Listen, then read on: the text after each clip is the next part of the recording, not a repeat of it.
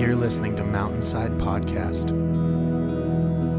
I'll get you to open up to Philippians chapter 2. If you have a Bible amongst you, there'll be one somewhere around you in a chair back. We're not going to get there for a bit, but we will get there, so you can keep it open. We are in a series where we're looking at the Apostles' Creed, and the Apostles' Creed is actually the oldest of the historical creeds that have been around for generations and generations, because it is an extraordinary witness to the biblical truth that is taught by the apostles. The Apostles' Creed was not written by the apostles, but instead it's kind of like this potent, distilled Cole's Notes version of the core elements of the gospel truth that they taught. And so it's communicated in concise, memorable ways. It lays out those core elements of the Christian faith. It spells out just exactly what it is that you believe when you say, I believe.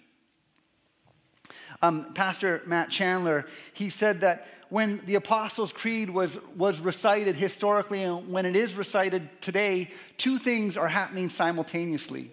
One is an act of rebellion, where we reject the popular narratives, the popular stories of our day that try to define for us how life works, be it consumerism or individualism in our culture.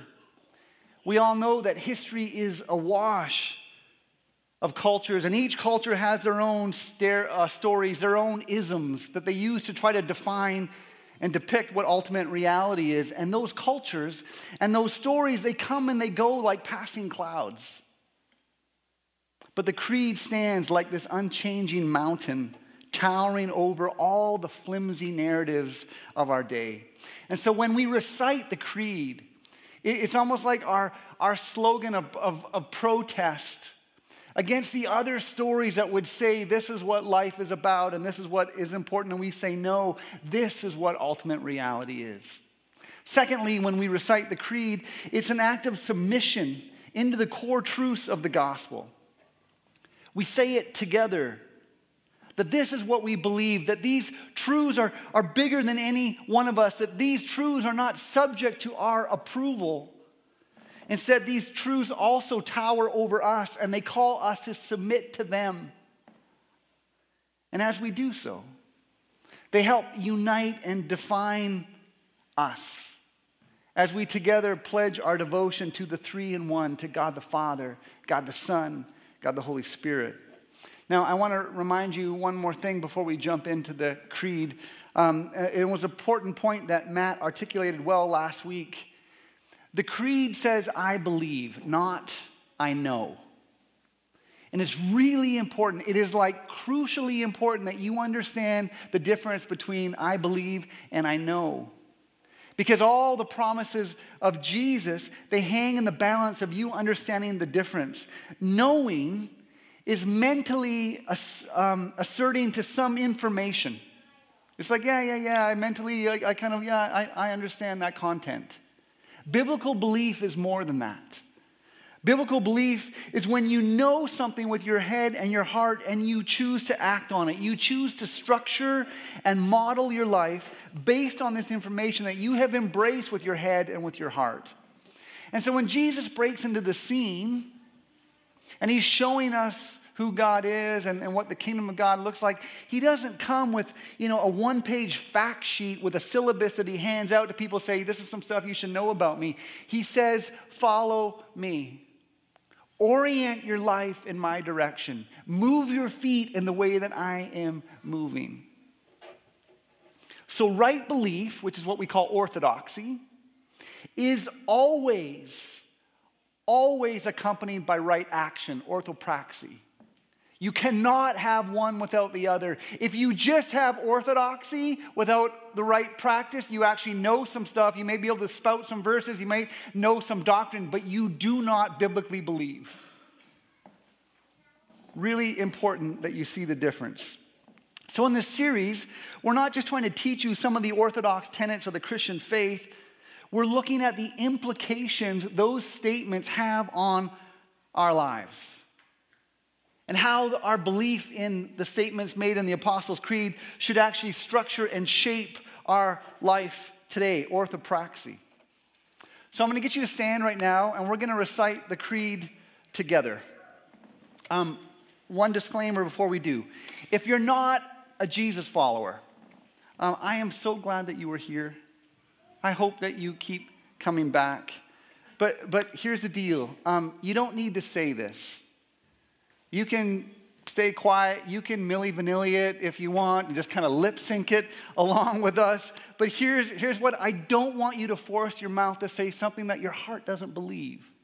There's no integrity in that. And so feel free to take a pass. But for those of us who name Jesus as Lord and Savior, let's declare this aloud together.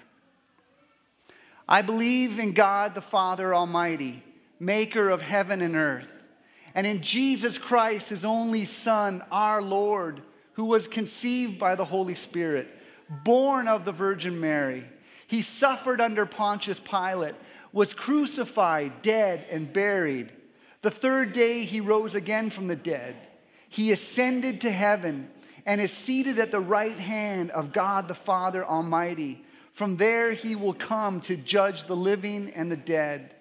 I believe in the Holy Spirit, the Holy Catholic Church, the communion of saints, the forgiveness of sins, the resurrection of the body, and the life everlasting. Amen. You may be seated. The creed begins with a declaration that just about any religious person could agree with. Any religious person who has any concept of a bigness of God understands that there is a God who is big and almighty. I mean, everything in the universe tells us that he is powerful, that he is the genius, the designer, the uncaused cause behind everything that is. Scientists tell us that the universe is 93 billion light years in diameter. And a light year is 6 trillion miles. I have no idea what that means. I know it's a long way to Winnipeg, and it feels like 6 trillion miles when I drive there, but it's way bigger than that. I know the universe is enormous. Inside the universe, there are 200 billion galaxies, not stars, galaxies. The universe is enormous.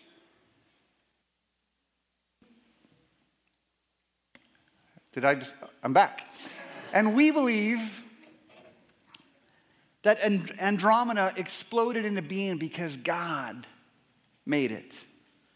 In fact, the book of Job calls creation, everything that we can see in the heavens, just like the fringes of God's garment. They're like nothing to him. It doesn't take him a half a dozen, light years to get from one side of the galaxy or the universe to the other. He is everywhere all at once because he is equal presence as he is power, which should kind of blow your mind and understand when we say almighty, we mean almighty. Should also help you realize just how microscopically teeny tiny our world and our little problems are in comparison. I believe in God the Father, Almighty Maker of heaven and earth. No arguments there from Muslims, no arguments there from Jews. But where Christianity deviates entirely from every other world religion, the mind-blowing claim that Christianity makes is found in this next line. I believe in Jesus Christ, his only Son, our Lord, who was conceived by the Holy Spirit, born of the Virgin Mary. Now, only Christianity has God putting on skin and moving in down the block. And he doesn't show up like Zeus with a fistful of lightning and thunder on his lips.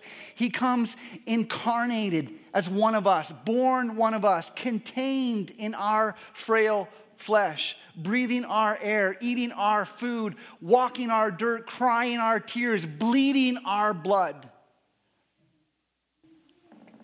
It's astounding. It's an astounding claim that God comes to us, Almighty God comes to us in Jesus. And this is the heartbeat of the Christian faith. And this is why the Creed puts way more attention on Jesus than any other member of the Trinity, because if you don't get Jesus right, you don't understand any of it. He is the linchpin to understanding it all. And so Jesus in the Creed is presented and understood by 4 titles. He's Jesus, the Christ, the only Son, our Lord. I'm going to try to unpack those four for you. In Matthew 16, Jesus is out with his friends, and Jesus asks them a question. He says, like, hey, what's the word on the street? What are people saying about me? What are people, like, who do they think I am? And his disciples say, well, actually, Jesus, they're not sure what to make of you. They're scratching their heads. They're tripping over themselves trying to describe and figure you out. Some of them think you're John the Baptist who was reincarnated. Some of them think that you're one of the prophets that they knew from Sunday school, like Elijah or Jeremiah, who's somehow back on the scene. They don't know what to make of you. And Jesus says, well, who do you say I am? And Peter says, Jesus, you're Christ. You're the Son of the living God. You see, the creed declares what Scripture teaches, that he is Jesus. Jesus is the Greek translation of the Hebrew name Joshua or Yeshua, which means God saves. That's his name, God saves. And it's his proper name. And by the creed reminding us that we believe in Jesus, it declares that he isn't a mere idea or a fairy tale, but that he's a man. He was Mary's son from Nazareth, a Jewish ex-carpenter who spent 3 years as a rural rabbi and who was put to death in AD 30 by the Roman authorities, who is attested to in the 4 Gospels. And we have those Gospels not because somebody came up with with a spiritual imagination, came up with some fictional character to write about. We have those Gospels because a man named Jesus of Nazareth literally lived and literally talked and literally impacted people's lives to such a degree that he just changed their world and they had to tell people about him. Jesus existed. He lived. He is the historical reality. We believe that. He's Jesus. But he's more than just Jesus. Mary's boy is also the only Son of God. And this is where your brain is going to kind of fizzle out and kind of go on tilt like the old pinball machines when they used to go tilt. This is what's going to happen right here. Because Mary's boy is also the second person of the Trinity. The Word who was the Father's active agent in creating everything.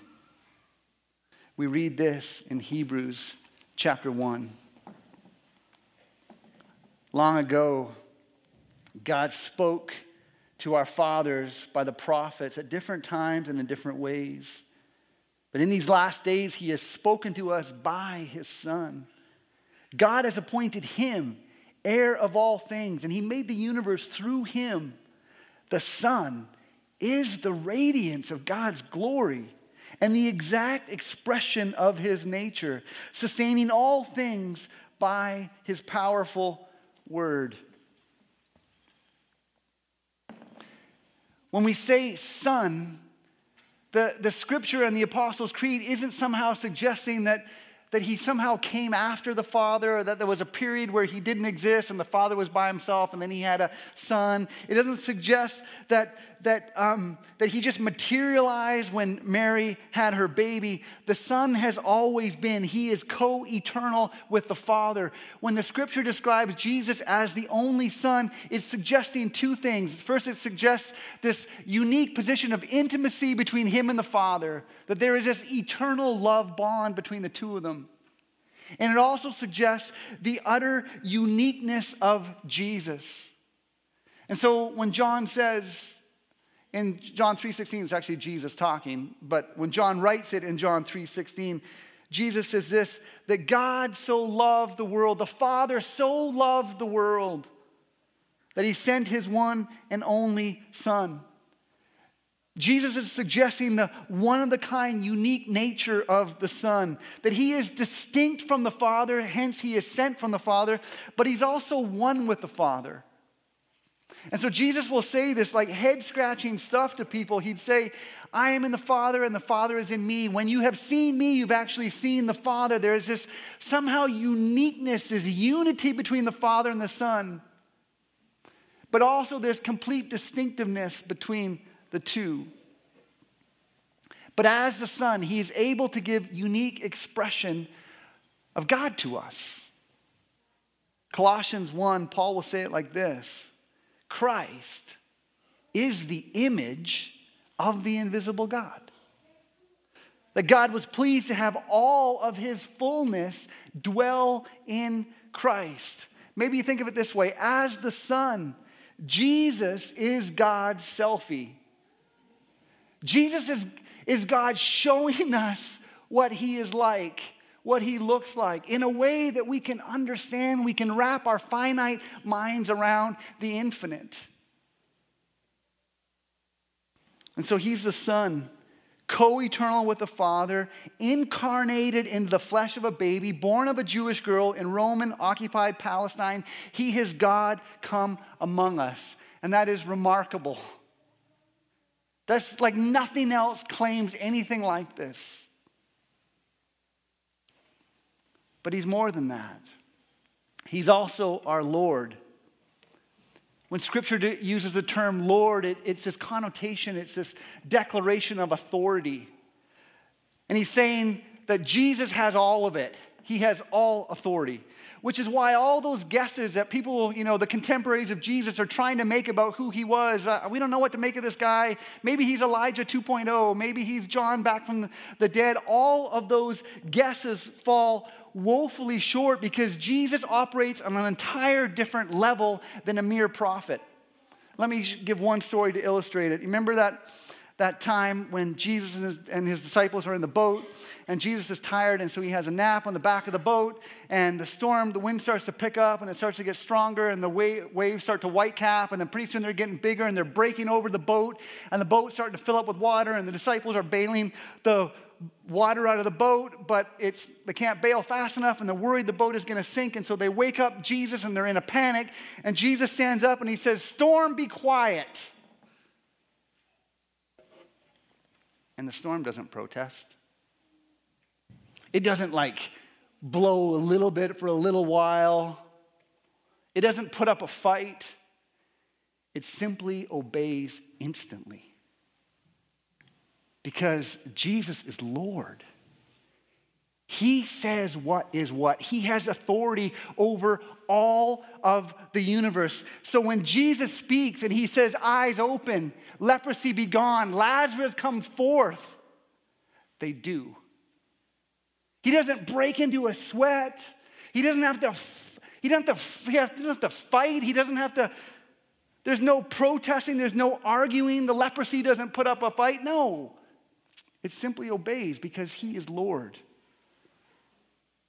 That's why he doesn't get into shouting matches with demons. He's like, "This is the way it is. Do it." And they shake and tremble in fear. Why? Because this mere man, Jesus, is Lord. And they know it. Furthermore, when we declare that he is Lord, we acknowledge that he has authority over us. That he says what's what. That Jesus defines for us what is right and what is wrong, what is up, what is down. Not those wispy clouds of our culture.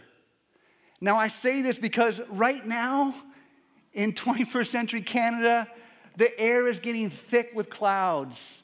And some of you are having a hard time seeing, and there's a very real temptation to wander the direction the clouds are going. But here's the deal. Our culture does not get to lecture Jesus on what is right and wrong. And the winds of time are going to blow those clouds away, just like they have every other culture. And the one who will stand, the one to whom every knee will bow, is not any culture, this age or that age. It is Jesus. So do not let your culture dictate to Jesus what is right or wrong. I promise you on that day when you bow your knee, you will regret it if you do. For as Lord, there is no power that can order Jesus around. There's no power that can stop Jesus. There's no power that can thwart Jesus. You can't contain Jesus or trip him up. They tried, right? They tried to stop him with wood and nails, with spears and spikes, with rocks and tombs. And we know how that ended. Nothing can thwart Jesus our Lord. And the best part about this whole creed, the most beautiful part of this whole creed, is that the Son, who is Lord, does not use his power to dominate or to terrorize, to obliterate or to enslave. He uses his power to seek and to save, to rescue and redeem. For the Son, who is the Lord of heaven and earth, is also our Christ. He's our Christ. I had an uncle that every time something went wrong, he would yell, "Jesus H. Christ," which confused me because I didn't understand what Jesus had to do with the alternator dying, but somehow he was responsible in some way. And I was confused because I didn't know Jesus had a middle name. H. Howard, I don't know what does H stand for, I didn't know. But I thought Christ was his last name, right? Jesus was his given name and Christ was his last name. No, that's not what it is. Christ is the Greek translation of the Hebrew word Messiah, the Savior, the one who has been long awaited and prophesied in the Hebrew Scriptures all the way back to Genesis chapter 3. Just 3 chapters in, God gives the promise of the Messiah, that Eve's offspring would enter into the fray on our behalf, that his Messiah would wade into the muck, into the mire of our brokenness and our sin. He would be the perfect expression of God's love for us and the perfect solution to our sin problem. He is the Christ, the Messiah, the Savior. So let's bring those 4 titles together in a way that, man, should astound you, should cause your heart to just leap with joy at how shocking and mind-blowingly beautiful the gospel is. The Son, who is co-eternal with the Father, who has always been and will always be, is the Lord, with all power and all authority over the entire universe. He is sent by the Father into our reality and is born Jesus, an actual man who was God in the flesh. You see, God, who is infinitely bigger than you and I, infinitely holier and smarter and greater than you and I, became Jesus so that he could be known by you and I. Jesus enters into our world to bridge this infinite gulf between God and us.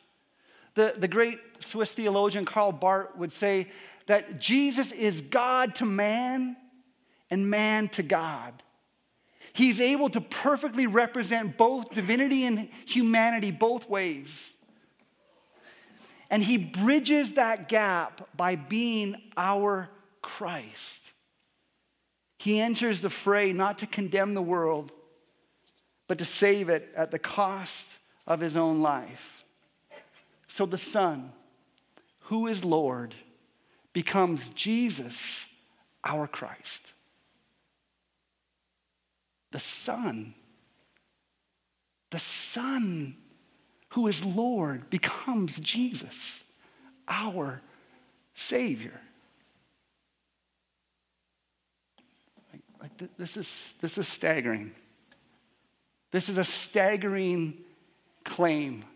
And if we could just marinate our minds and our souls in this, because this is one of the most mind-blowing declarations ever uttered. The Son, who is the Lord, became Jesus, our Christ.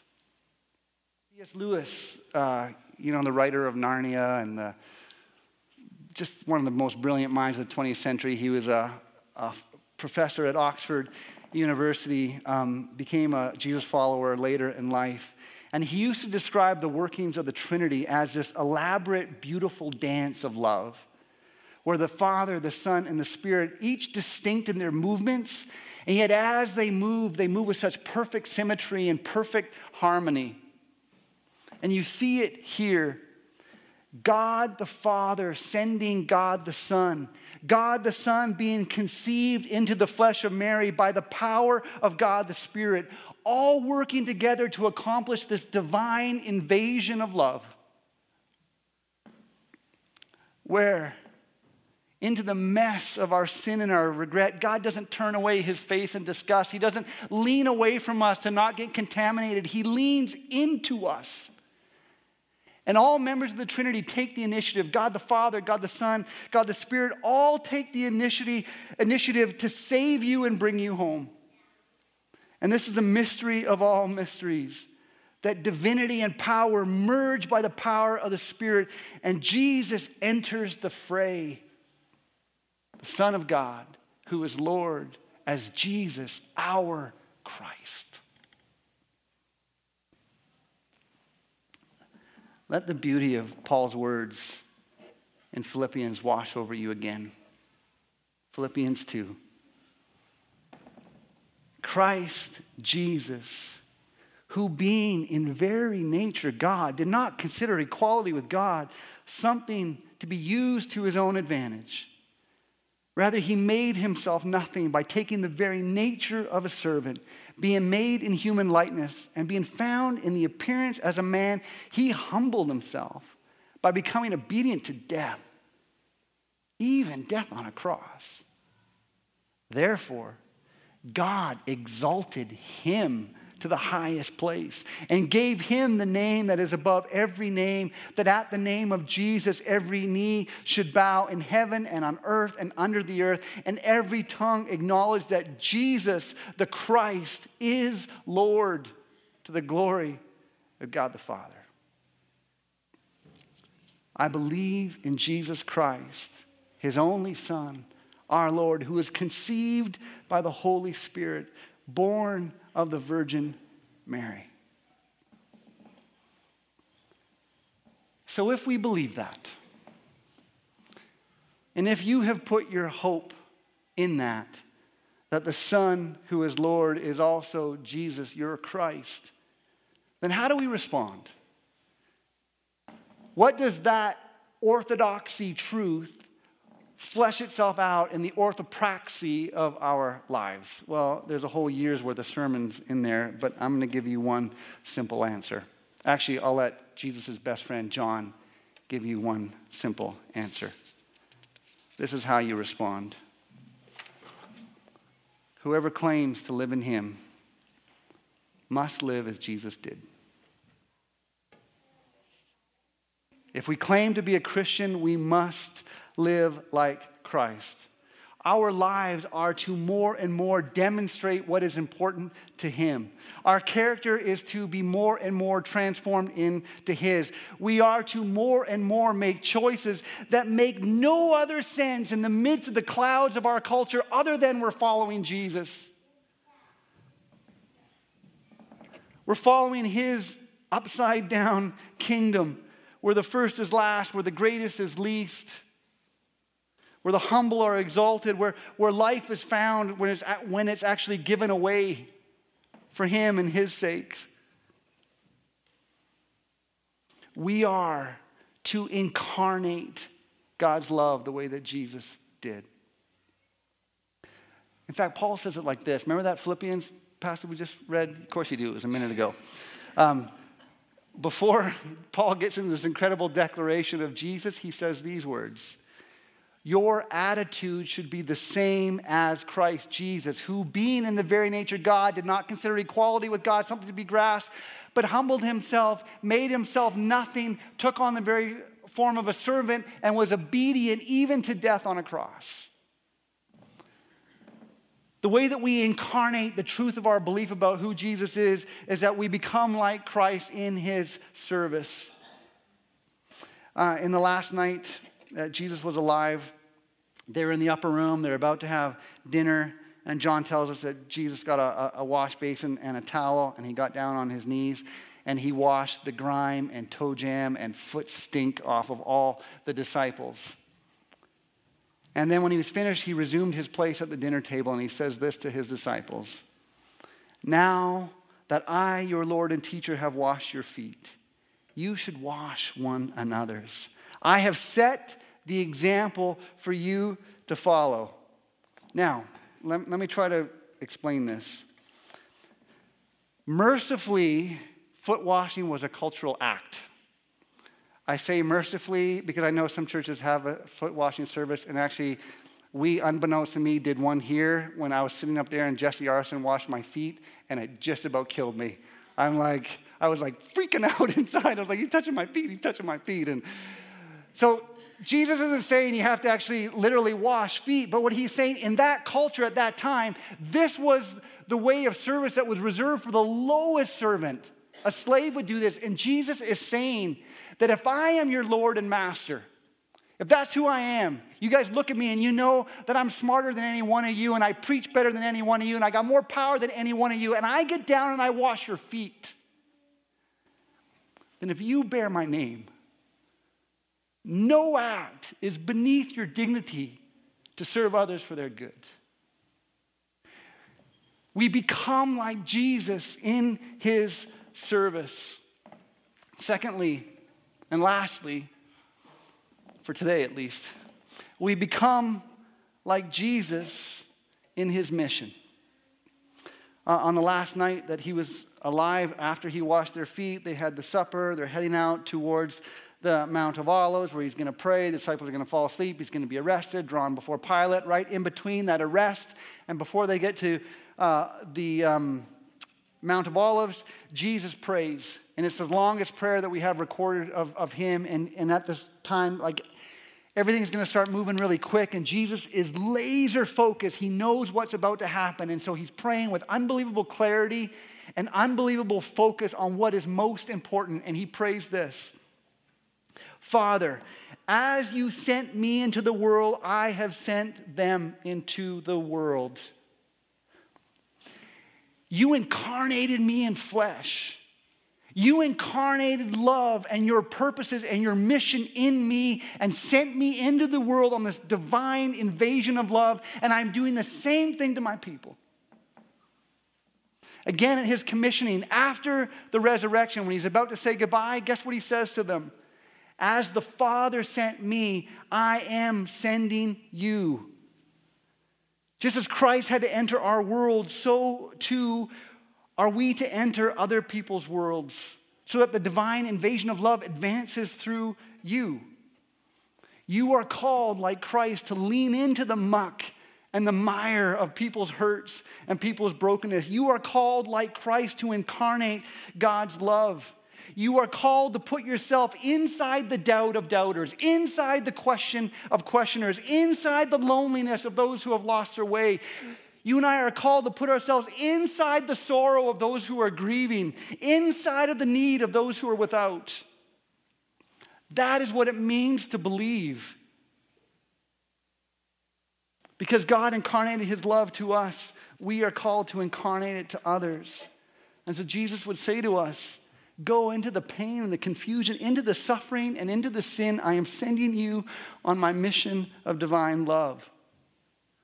So build houses and break bread with the poorest of the poor in El Salvador.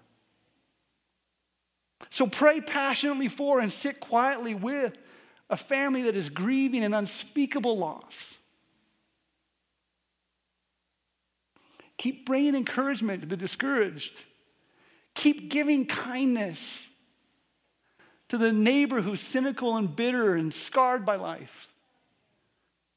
Be my hands and feet. Pursue your people of peace. Turn your eye to the vulnerable among you. Show my love. Share my gospel. Incarnate my mission. That is how we respond. Because God the Son, who is Lord, became Jesus our Christ, and we bear his name. Therefore, we must live increasingly as Jesus lived, serving, loving, leaning into the fray, unafraid to get our hands dirty of the muck and mire of other people's life. That is what faith is, because that is what faith does.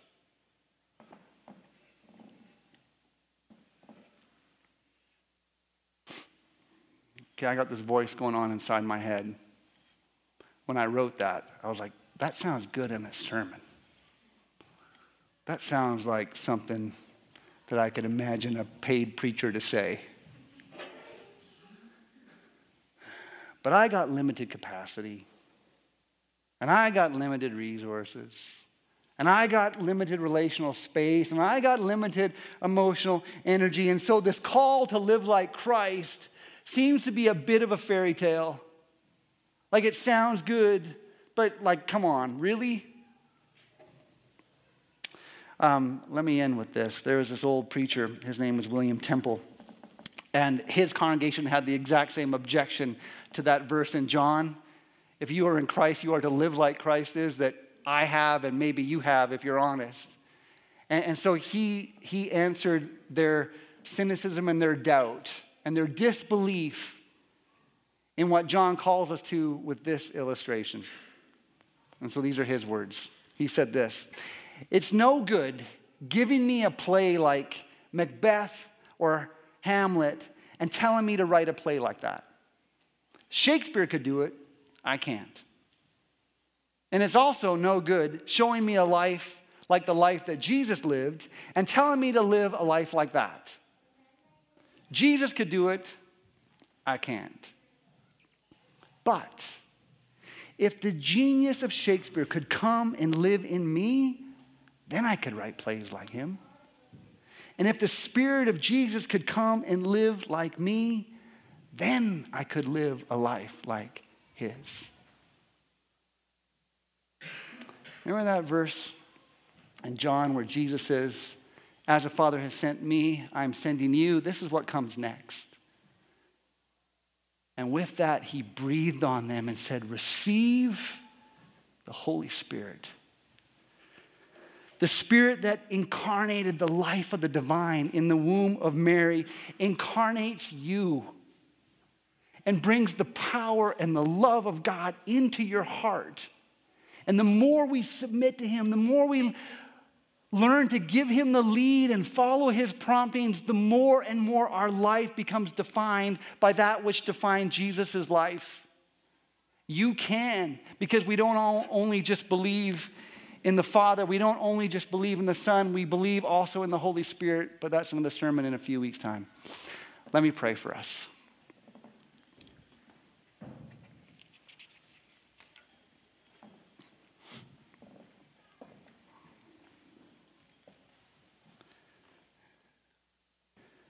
Lord, the claims of your gospel are staggering. I see why Paul says that to the uninformed, to the spiritually who don't have their eyes open, the gospel, the claims of God are foolishness. But to those of us who are being saved of the power of God, that God the Father, who is almighty, would send his Son, co-eternal with the Father, to be contained in the frailty of our flesh, to show us who God is, to be the mediator between divinity and humanity by being the Christ, by being the sacrifice that reconciles humanity back to God. It's staggering. And it's so beautiful. My spiritual imagination can't help but just envision a scene just before the incarnation, just before Mary is conceived, that in some heavenly airport, the Father is there and the Son is there and the Spirit is there, and the Father puts his hands on the Son's shoulders and both their eyes are red and misty-eyed because they know this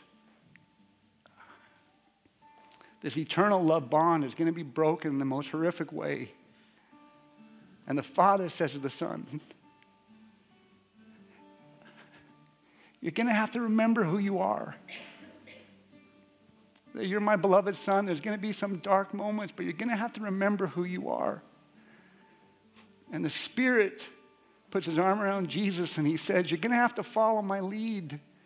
You're going to have to trust me. You're going to have to let me fill you. You're going to have to let me guide you." And the Son nods. And the Father says, "Are you ready? Are you sure?" And the Son says, "Yes, there's no other way. There's no other way that we could save them and bring them home." And there's this heaviness because everyone in the Trinity knows what it's going to cost. knows that at some point the Father is going to have to crush the Son with the weight of the sin, and he's going to suffer and die. And the Spirit, who is the eternal counselor and comforter, is not going to be able to go to Jesus and comfort him. And they know it. But in this beautiful dance, the Father sends the Son, and the Son comes, and the Spirit incarnates him, so he's birthed into our humanity to be our Christ. So that at the name of Jesus, every knee could bow, not out of fear, not out of separation, but of deep wonder and gratitude that we are now brought home and adopted as sons and daughters of God. How beautiful is the gospel. Oh, it just wrecks me. It just wrecks me. God, I confess that I know way more about you and the Trinity than I live out. I confess that my orthopraxy does not match my orthodoxy, and I'd ask that you would forgive me. I'd ask that you would forgive us. I'd ask that we'd have a vision of your Son so compelling and an urgency that matched his, and a desire to be filled by your Spirit, that love would pour out of us, that we could bring light into dark places. We could bring hope to the hopeless. We could bring healing to the hurting. We could advance your kingdom so that more and more people will bow their knee to you out of reverence and love as their Lord, their Jesus, their Christ. God, make it so. Use us in your mercy. In Jesus' name, amen. Thanks for listening. We hope you enjoyed this week's message at Mountainside Community Church. If you would like to get connected to one of our campuses or just learn more about who we are as a church, then we encourage you to visit our website, mountainsidechurch.ca. God bless.